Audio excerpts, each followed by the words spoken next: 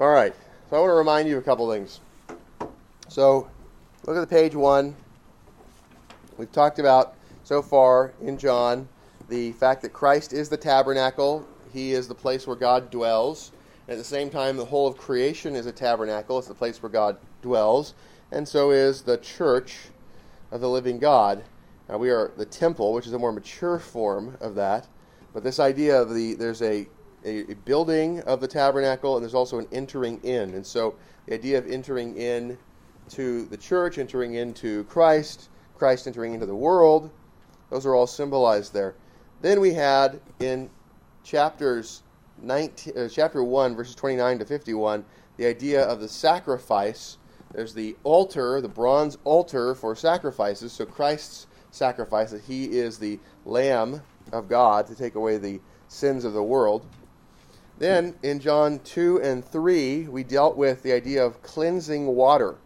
And there was in the tabernacle, you remember, and by the way, you've got the picture on page 2. So if you want to look at those two pages, I guess for you it's probably the front and back. So just turn it really fast and you can see the words and the picture at the same time. Is that how it works? No? Okay. So we have the water, the laver of water. It's a bronze laver for cleansing. So you enter in, there's a sacrifice for sins, and there's a cleansing. Okay, so this idea of cleansing. So then we go into the holy place. And in the holy place, there is a table for the showbread, or remember the older language is shoe bread, which does not mean bread made from shoes or for shoes, but instead is the idea of the bread of the presence of God. Okay, so the idea that God is present there. And you see that, think about how closely that relates to the idea of the Lord's table, right, and the bread of the Lord's Supper. And at the same time, when you read about the things that are made for the table, it also talks about the idea of there being cups and there are pitchers. And so there's this idea of a wine that is poured into those cups. So there is a liquid for thirst and there is a physical nourishment for hunger. But those are symbolic of God's nourishing. And that's what we're in the portion of John that symbolizes those things. And later on, we'll continue through in terms of the, Christ being the light, and then there will be the idea of the incense and the veil. So we're dealing with that. But right now, we're in this section where we deal with Christ as the showbread, or the table of showbread, loaded with 12 cakes and chalices. So let's go to page 3 of the outline. We have looked a lot at this discussion with the Samaritan woman. Verses 1 through 10, we have this idea of the gift of God being faith in the Word of God. And we have the idea of a living water, the continual life that is given in terms of faith in the Word of God. So there's this continual supply. Right? If you knew the gift of God, who it is who says to you, "Give me a drink," you would have asked him, and he would have given you living water. That's the thing that Jesus got to. So then we look down, verses 11 and 12. We just talked twice in John 3 about the source of the cleansing water and the Spirit. It is heaven and not earth that is the source. It's supernatural and not natural. This woman is confused about this. She thinks this is a discussion of natural water with some sort of special property. And so this nourishing water that gives strength is from heaven. Now, we're going to see the same sort of confusion when Jesus talks to his disciples, and they are training with him, and they're going, where did he eat? What is this food that he had? And so that's why I have for you at the top here of the sermon, the title is "Food to Eat You Know Not Of." All right, so we're going to talk about the relationship of the drink and the food. And so the disciples are confused in the exact same way that this Samaritan woman is confused. Now, there's a discussion of thirst. On page 4, we looked at verses 13 and 14. There's a discussion of thirst, and there's two types of thirst. There's sort of the desire for creaturely things, like literal hunger for literal food, or literal thirst for literal water, literal drink. But there's also this idea that satisfaction in a lasting way is something that no earthly thing, no creature can give to you. And so you need to find the object of desire that is the highest object of desire. So Christ is the object of man's desire. And by possessing him, by enjoying him, by doing the will of the Father, these are kind of progressive, right? We take possession by faith. We enjoy him by realizing his value. And then we further enjoy him by doing what he commands. And there's a satisfaction that comes there. There's a joy and a stability there. And so this is the water that satisfies thirst in a lasting way, and a way that increases. So the woman asks for this water, that she would not thirst, nor have to come here to draw. And so the things I wanted you to take away from what we talked about before there is at point 7. Right? The Word of God does not resolve all needs of dominion, nor remove all desires for things that are lesser. The Word rightly orders desires and dominion objectives.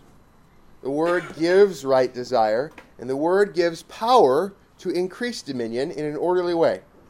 And that is to seek dominion things subordinately to seeking God and to seeking his glory. And so what we will find as we continue forward is in 16, 17, and 18, the woman is told to call her husband. She says she has no husband, and Jesus points out her root unbelief, her replacement God, her false God is that she thinks she can find a man that will satisfy her desires for pleasure, for power, and for money. That this man could provide her with security and provision, and ultimately it is God alone who we can rely upon for this. So she's had 5 husbands. She's currently with a man who's not her husband, and this woman is dissatisfied and looking for pleasure, security, and provision in the wrong places. So Christ is the shewbread, the showbread. It's a showbread in that it's out on display. It's shewbread in that it represents the presence of God, the face of God. This is the bread that symbolizes the presence of God. And so God and his presence, his enjoyable presence, is the solution to our seeking for pleasure. And sexual desire is a pointer to that. What's sexual desire about? Well, it's about pleasure, but it's also about the desire for intimacy. And so there's a physical pleasure, and there's also a relational intimacy that is desired there. And God provides marriage in the holy covenant of the church. So there is a finding of spouses that are believers that we are pushed to, which a believing spouse will help you to grow in the knowledge of God. An unbelieving spouse is a difficult test. And if you sinfully enter after being a believer into a relationship with an unbeliever, you are setting yourself up and you're testing God. And this relationship with an unbelieving spouse can be used by God to deepen your dependence upon him, but it will be through pain.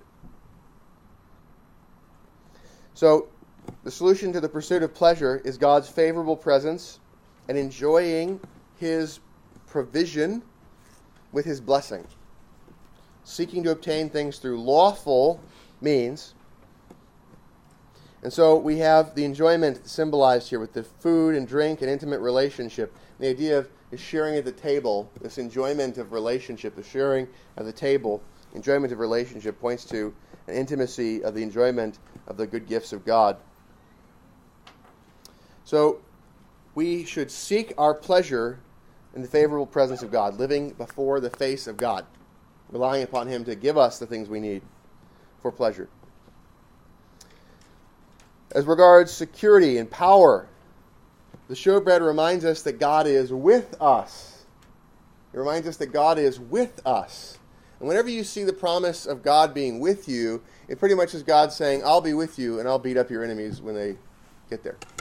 Okay, that's the idea. Is he's going to be there to fight your battles. He will go before you. He will be with you. He will guard you. He will provide security. He will give you power to succeed. He will overcome your enemies. And so the presence of God should always remind us when God is with us, it's Him here to conquer our enemies.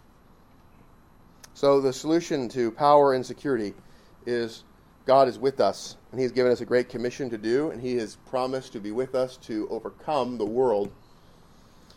The solution to money and provision is God's blessing, and we are told to seek first the kingdom of God and His righteousness, and then all of the other provisions, clothing, money, everything, is what comes after.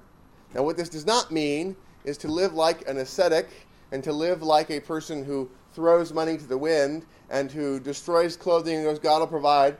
What you do is you do the work that God commands. You obey His law, and you understand the orderly arrangement of what your duties are.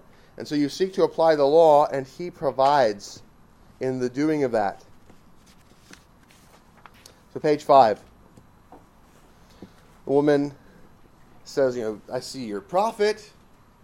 After the rebuke about seeking her fulfillment in men, all of which will result in continual dissatisfaction. Right? If you make your husband your God, you'll be disappointing God. If you make your wife your God, she will be disappointing God. So she perceives that Jesus is a prophet and asks a question about where to worship and which worship was properly set up. And as a prophet, he gives the right answer. The Jews had it right, the Samaritans had it wrong.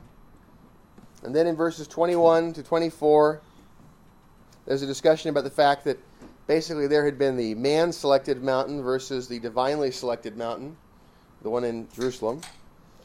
There was a worshiping in superstition as opposed to worshiping with knowledge from divine revelation. So when you worship with superstition, what is that? That is worshiping what you do not know. Salvation comes from the Jews. Scripture came from the Jews, and the Messiah came from the Jews. And now Jesus says, the hour is coming and now is when this is all going to change. The house is being torn down, so forgive that typo there, but this is talking about the house of God.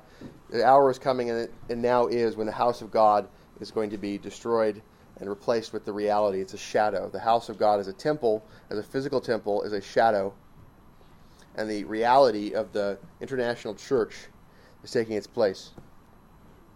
The Father is seeking those who have the Spirit of God, who have the Scriptures to worship Him. So verses 25 through 30, Jesus identifies Himself very plainly as the Christ, as the Messiah. And the woman says something very interesting. She says, when He comes, He will tell us all things. Now, obviously, that doesn't mean He will literally tell every propositional truth that ever could be told. That would be infinite. What is being said is that He will tell them all of the counsel of God. So all of the counsel of God means not every thought God has ever had, not every plan God has ever had, not every true thought in His mind. Right? Again, that's infinite. What does it mean? It's everything that God intends to reveal. Okay, so she understands this. This was understood broadly in the Old Covenant, that the Messiah would come and capstone or finish the revelation. He will tell us all things. He will tell us the completeness of the counsel of God. Jesus doesn't rebuke that. Jesus doesn't sidestep it and say something else. Jesus says, I'm that guy.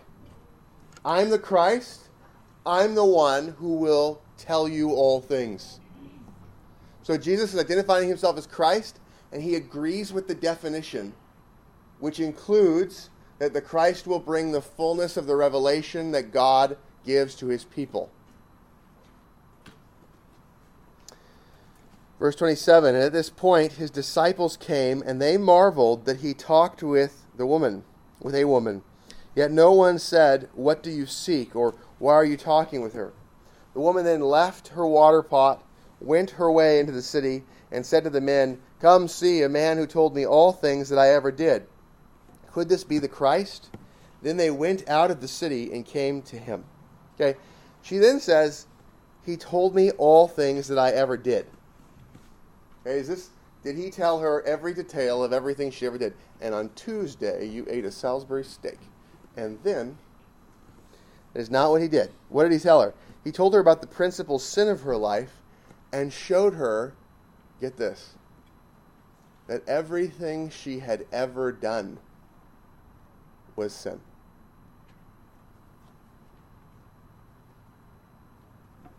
The way that he told her all the things that she had ever done was by telling her that everything she had ever done was sin. He was revealing to her that she was in unbelief, and she did not believe in the true God.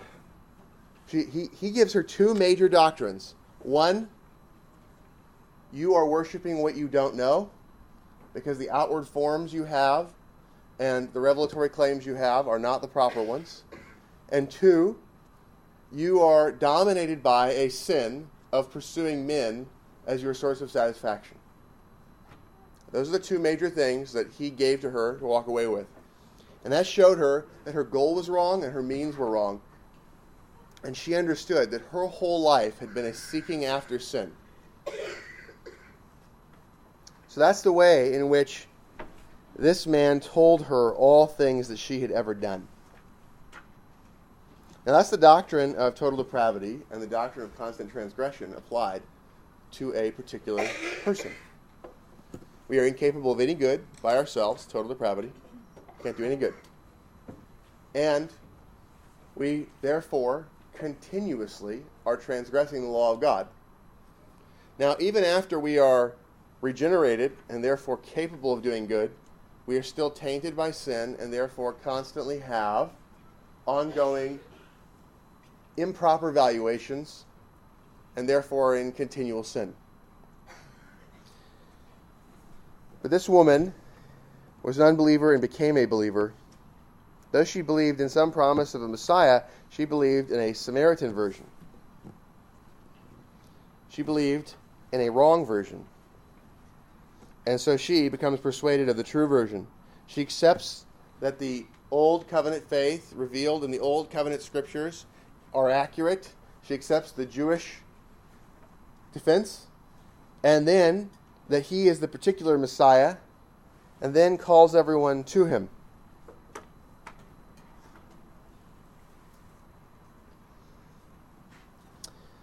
So look at point 17. Christ will tell us all things. He will complete the form of Scripture throughout the ministry of Christ. Now, this is a theme of John, that Jesus will cause the apostles to recall his teaching and to put it into Scripture so that the fullness of the mind of Christ is captured and not lost. We're going to see that, especially as we get to the second half of John, that gets repeated over and over again. It's going to become a really big emphasis in the second half of John as Jesus is preparing to leave. And he's trying to get his disciples to understand that. This is also taught in other places of Scripture. Daniel 9, you frequently hear me say, look, here's this prophecy of the coming of Christ and how prophet and vision will cease. 1 Corinthians 13 talks about how when the complete comes, the partial will pass away. Hebrews 1 talks about how Christ came as the one who is superior to the prophets. Revelation says to not add to the big book. That's the Greek. We've talked about that before, but we can talk about it more later if anybody has any questions. So go to page 6, point 17. Remember, the Christ also brings change from the old covenant to the new covenant. There's the covenant of works, which is do this and live, but there's also the covenant of grace, which is the just by faith shall live. And that's organized into two pieces, the old covenant and the new covenant. The old covenant is from Adam until Christ. Adam, Noah, Abraham, Moses, David.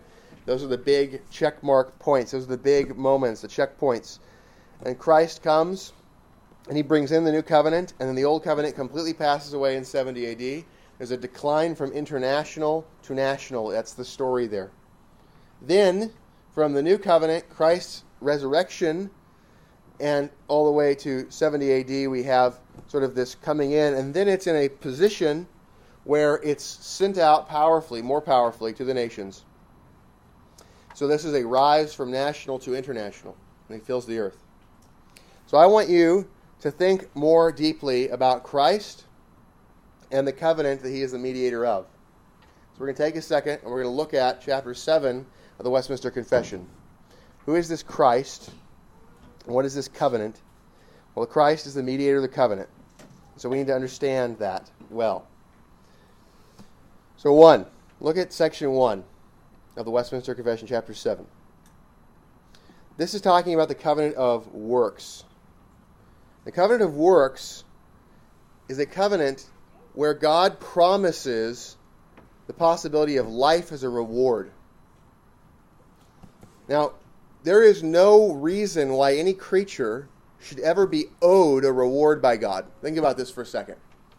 God is owed our perfect obedience regardless of any promise on his part. God makes angels, makes men. What do they owe him? They owe him perfect obedience. If they disobey, God owes them punishment because he's just. However, there is nothing that could make it so that he is ever indebted to them. And so some people like to say, God graciously enters a covenant of works whereby you could earn a reward.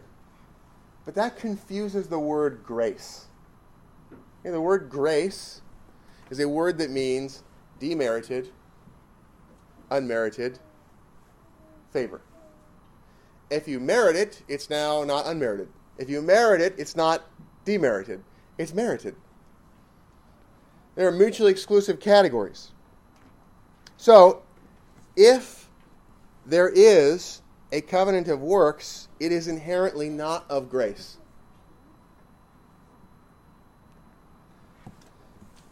So what the Westminster Confession has is it does not say that God has entered into a covenant of works out of grace. Look at this language, okay? The distance between God and the creature is so great that although reasonable creatures do owe obedience unto him as their creator, yet they could never have any fruition of him. In other words, they could never receive any fruit from him as owed, as their blessedness and reward, but by some voluntary condescension on God's part. So the idea is God condescends. Now, we as Americans hate the word condescension because we think no one would ever condescend to me because nobody's higher than me. And so if they come down, which is what descending means, therefore it means they think they're higher, and so we are offended. Condescension from a person who's actually higher than you is a good thing. It is them coming down to do something for you. Fathers, when you play with your children, you are condescending. You are going into their childish things to enter into their world to seek to bless them.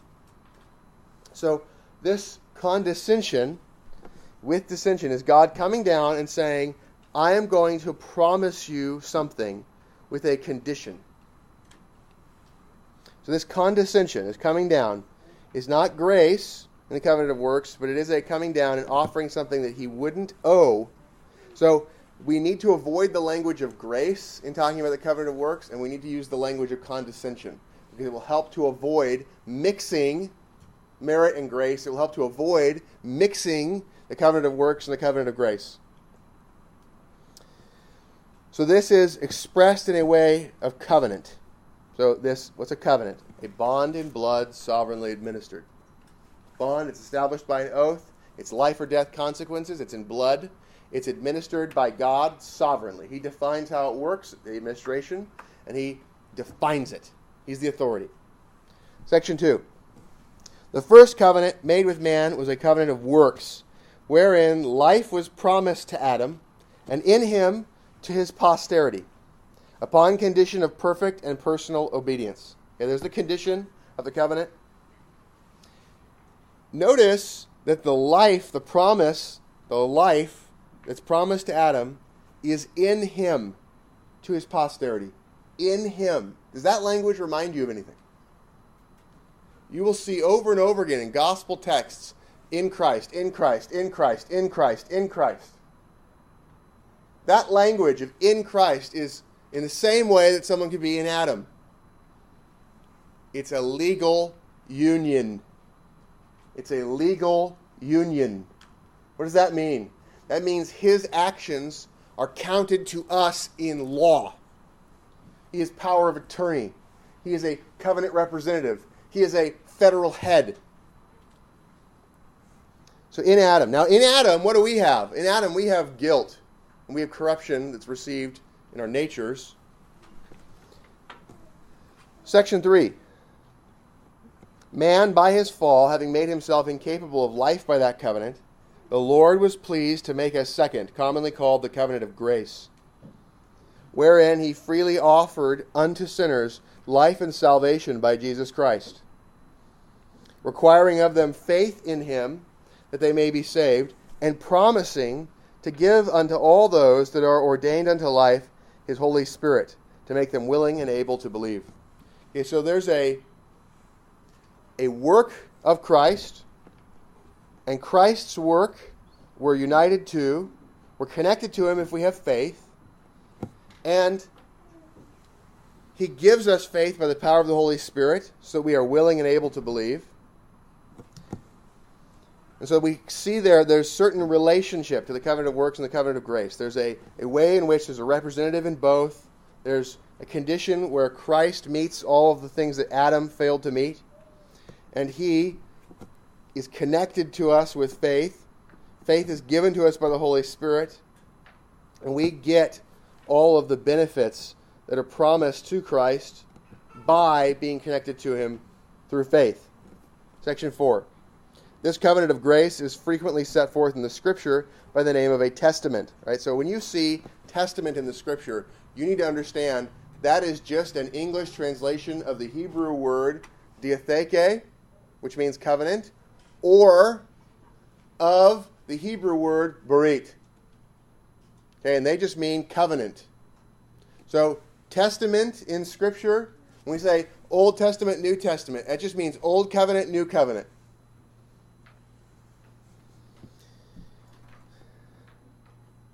Covenant of grace is frequently set forth in the Scripture by the name of a testament in reference to the death of Jesus Christ, the testator. So this is an explanation of why that word was used and why, for example, in the King James Bible, which was the dominant Bible of this time, 1611, and this is the 1640s, right?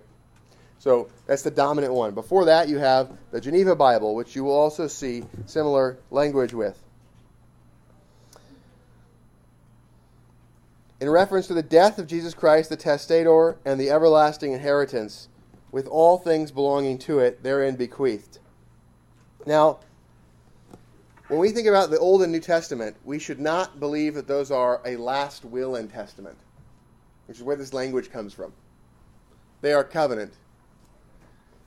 Christ, as the testator, the word that's used in, for example, the book of Hebrews that talks about him being the testator, which is the person who gives the last will and testament, it just has the word for covenant. So it would be like the covenanter. It'd be like the covenant administrator. And so Christ is the one who is the mediator of the covenant. And we receive an everlasting inheritance in that covenant.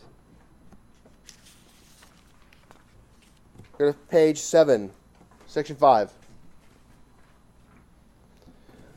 This covenant was differently administered in the time of the law. That means the Old Covenant, the Old Testament. Okay, so this covenant was administered differently in the Old Testament and in the time of the Gospel, the New Testament. Under the law, the Old Testament, it was administered by promises, prophecies, sacrifices, circumcision, the Paschal Lamb, and all other types and ordinances delivered to the people of the Jews, all foresignifying Christ to come. So the showbread, the chalices, the table that they're on, all of these are types and shadows that foresignify Christ. And what's happening in the book of John is John is taking this pattern of the tabernacle and he is giving to us this unveiling way where he's showing us the typology of Christ, that he is God, that he is man, and that he is a fulfillment of all these typologies. And he's walking us through the tabernacle, helping us to see these typologies.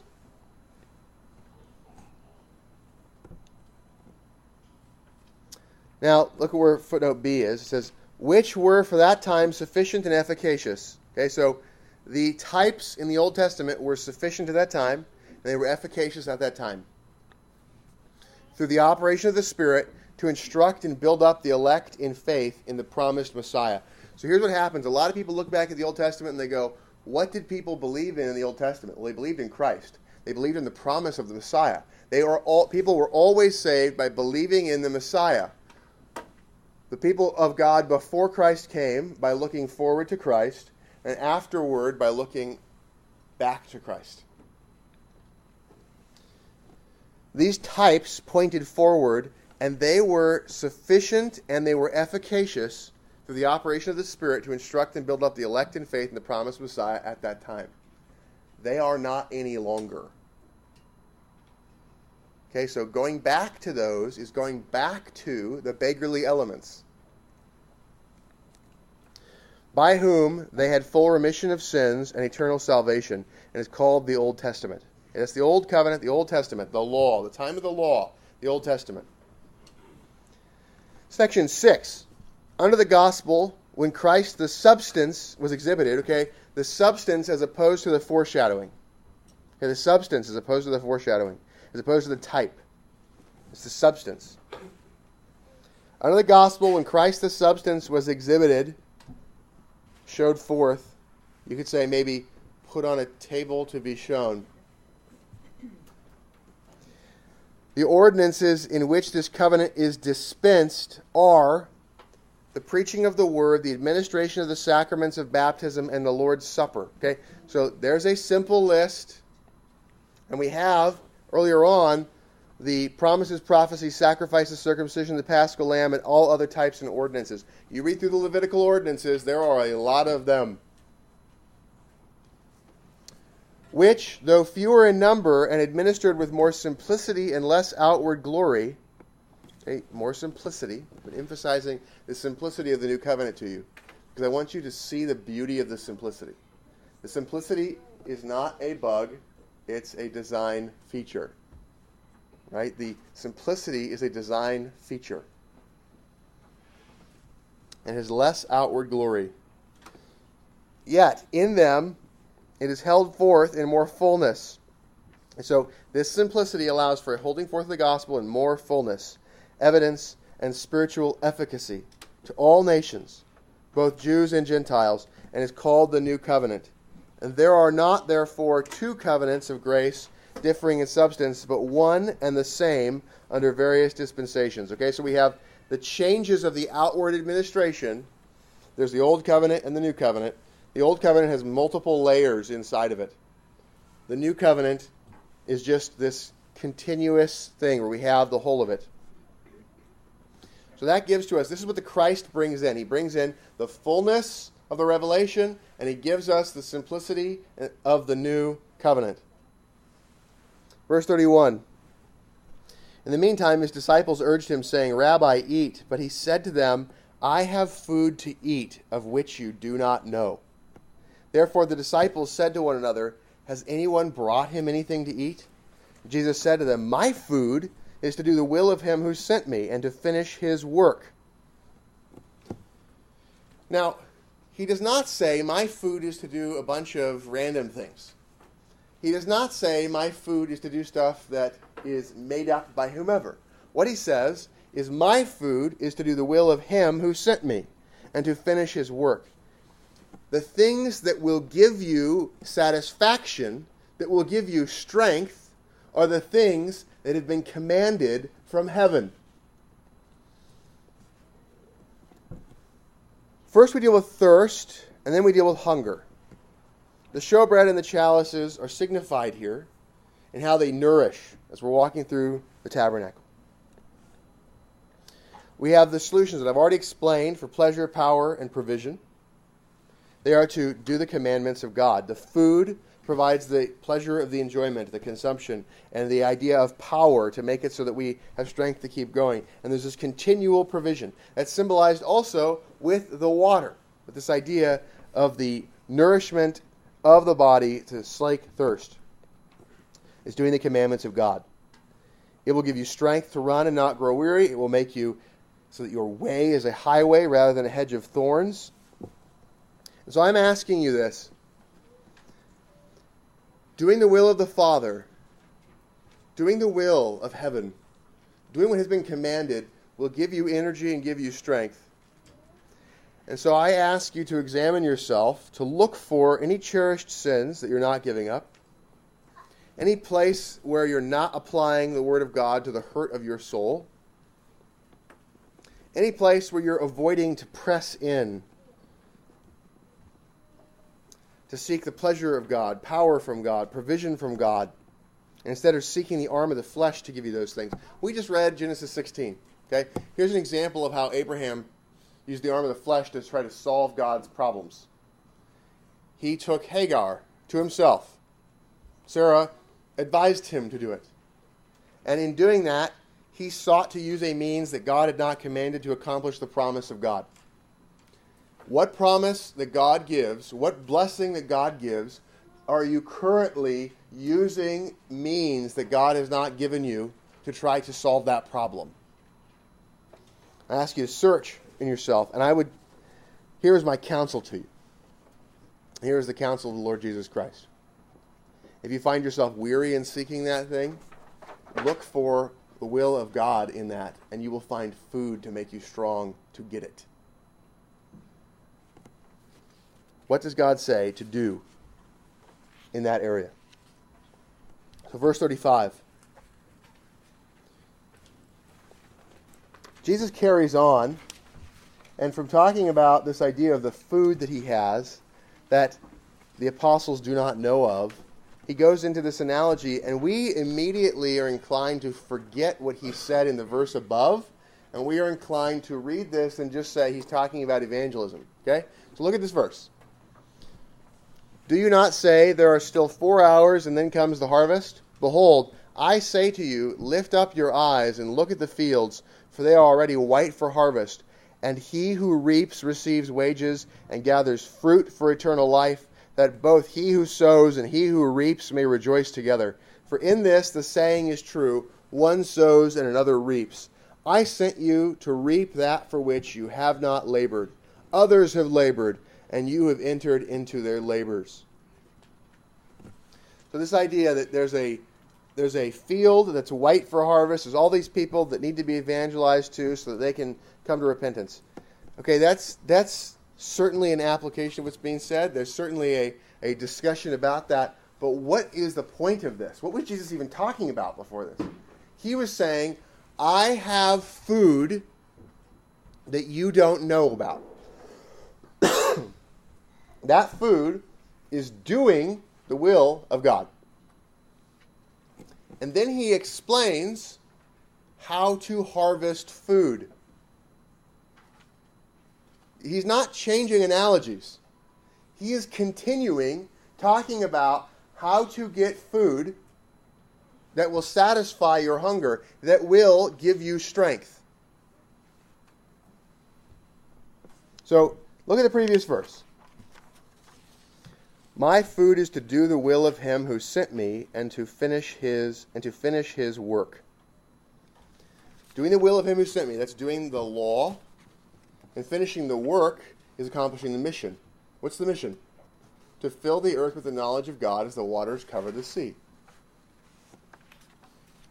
So now he's saying, look, we look at the fields and we can say, it's 4 more months and then it's harvest time. So if you see a field that has been cut down, cleared, rocks have been removed, it's been plowed, it's been planted, and it's 4 months away from harvest, would you say, let's not harvest that, let's create a new field, and let's start over? Or would you say, hey, somebody else has done work here, let's benefit from the work that has already been done, and let's efficiently collect that harvest? So Jesus is saying, the way you get food, the way you get food to eat and get satisfaction is finding the work that God has prepared and efficiently going to complete it. So, if you try to do something that God hasn't commanded, you are not going to eat the food. And if you try to constantly start over and ignore the work that has been done before, you are going to have a much harder time. And in fact, you're going to miss out on harvest. So Jesus is saying, we evaluate the situation, and you see that there are 4 months, and then comes the harvest. Behold, I say to you, lift up your eyes and look at the fields, for they are already white for harvest. So you look up, and you say, there is this fact that here, right here, in Samaria, there's a field that's already ready for harvest.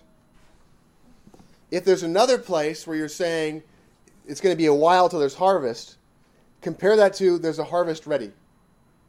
That's an even easier thing than going and waiting 4 months for some field that's already been prepared. Okay, so here's a forest I need to cut down and make a field.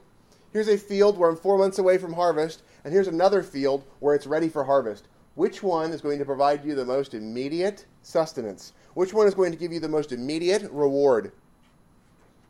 So we are called to look at the law of God, and we are called to look at where we are to put our efforts based upon the ease of fulfillment, the ease of completion. These are dominion principles. Law of God plus how far along is it? How easy is it to complete so that a decisive point has been taken?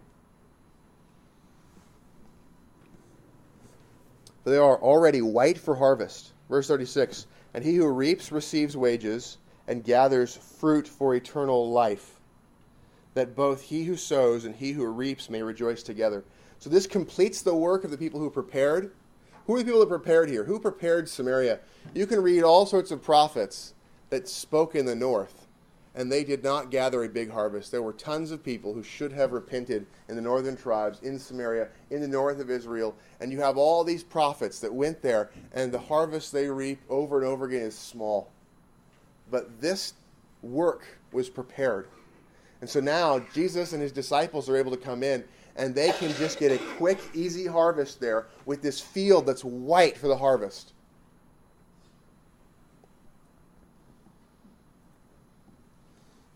And the result is that those who prepared rejoice that somebody finished it. And both get wages. For in this the saying is true, one sows and another reaps. I sent you to reap that for which you have not labored. Others have labored, and you have entered into their labors. So what we want to do is we want to look at what have others done before. We look at the Westminster Assembly. We look at Nicaea. We look at this stuff. We say, what has been done before? We look at the work that's been done around us in our local condition. Where have people been prepared to be able to be brought into a more full view of the Reformed faith? Where are the people who are willing to talk about the things of God? Where are we able, like the woman wisdom, to stand by the road on a hill and have many passers-by hear the word and become potentially interested in finding out more? We normally ignore this context and we move to just emphasize the evangelism portion of this teaching. But let us appreciate the connection to food. There's a food analogy. There's food to be collected at an appointed time. The point is not just that there's people who will be saved, but there's rewards for you, and there's a way in which it nourishes and refreshes you if you do work that is wisely chosen. That one is what God commands, and two encourages you to fruitfulness. It helps to bring in reward. And so thinking about this is what the Lord Jesus is teaching here. He who collects the food, does good works by reaping the good works that are ready for him, will receive wages for doing those good works that were prepared for him to do. The one who prepares does a good thing, and the one who completes does a good thing. They will rejoice together as co-laborers, enjoying the fruit together. Here's another thing that this encourages you to think about. When you do work and it does not result in a harvest, you know what that means? That means God is going to send somebody else to reap the harvest. And that means you will receive wages. That means you will receive something to rejoice about. God does not fail to complete the things he begins. If he has you do a good work, that good work will bear fruit in time and history, and it will result in some sort of pulling of that harvest, and it will result in good and reward for you. So this helps you to think in two ways. one, how can I find the stuff that will help me to harvest more quickly? And two, when you choose something that does not result in a harvest more quickly, and you see no harvest, do not believe that it was in vain. Someone else will be sent to reap the harvest, and you will share in that harvest, and you will rejoice in that harvest. And that is you doing work that prepares food for others.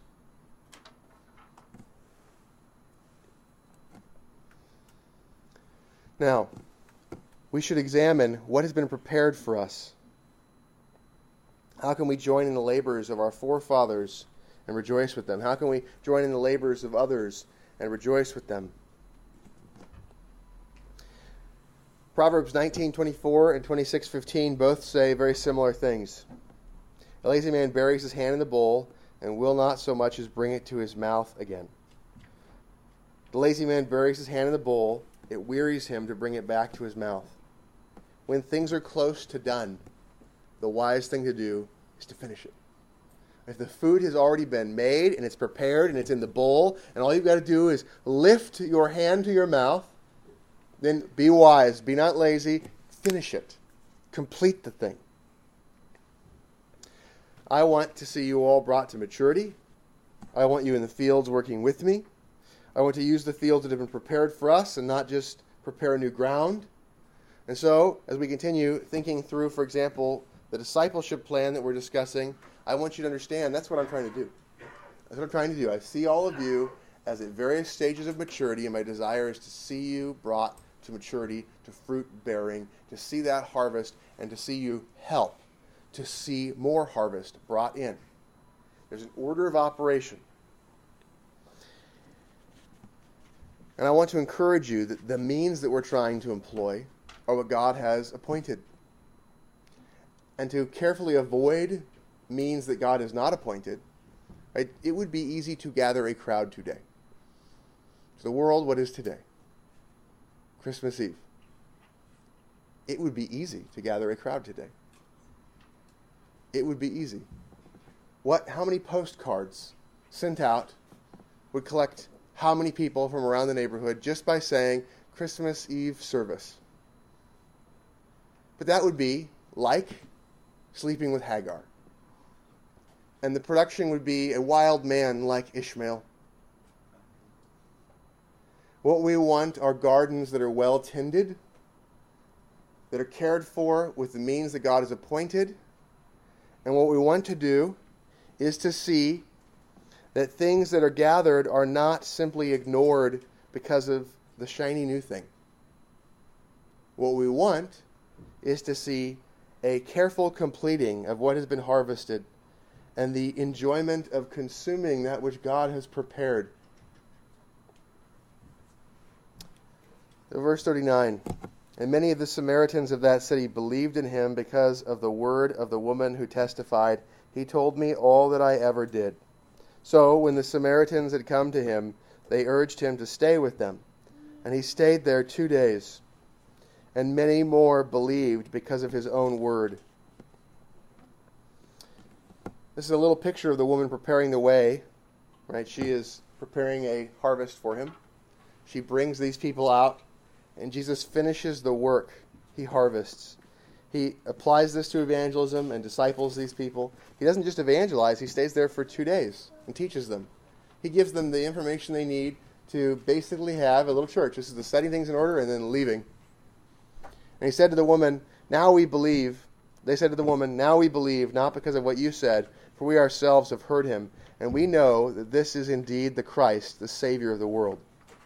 Christ is the promised prophet, priest, king, who fulfills the covenant of grace. He is the force signified. He is what we look back on now. And he is the Savior of an international people of God, and not just one nation. He is the Savior of the world.